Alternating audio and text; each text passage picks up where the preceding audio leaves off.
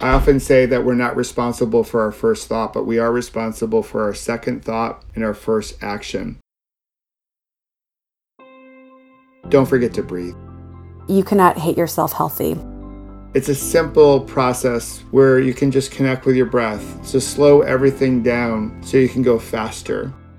You cannot hate yourself healthy, but you also cannot hate yourself happy. It's your anchor, your core. It will help you focus when you need to focus the most. If you can get to a place with yourself where you really love yourself and honor yourself and take care of yourself, so many other pieces fall into place, be that relationships, career, health, fitness, all of that really, really does fall into place when you honor and respect and love yourself as you are.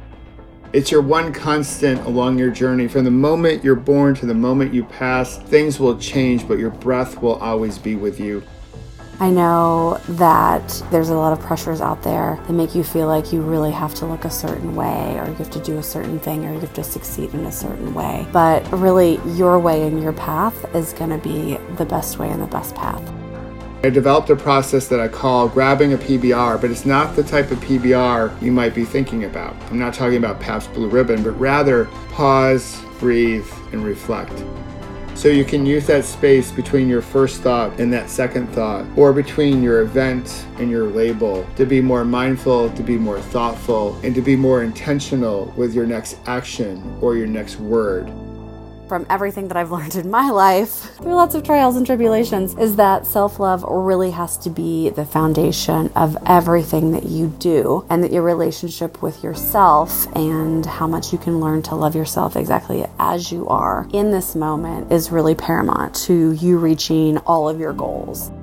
All the events in our lives are neutral until we put a label on them. And using that space in between our event and our label gives us more power over our lives. Remember, you cannot hate yourself healthy. You cannot hate yourself happy. And you were put here to do more than worry about your weight or possibly even succeed in ways that you think you have to.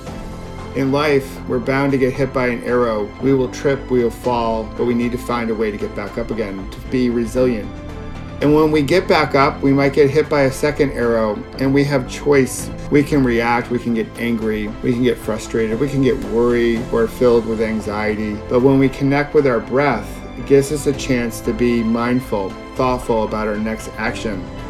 Honor that, listen to that, pay attention to your intuition, try not to doubt yourself, learn, give yourself grace and beauty in all of your mistakes. Keep going, enjoy the journey, and self-love first and foremost. Best of luck.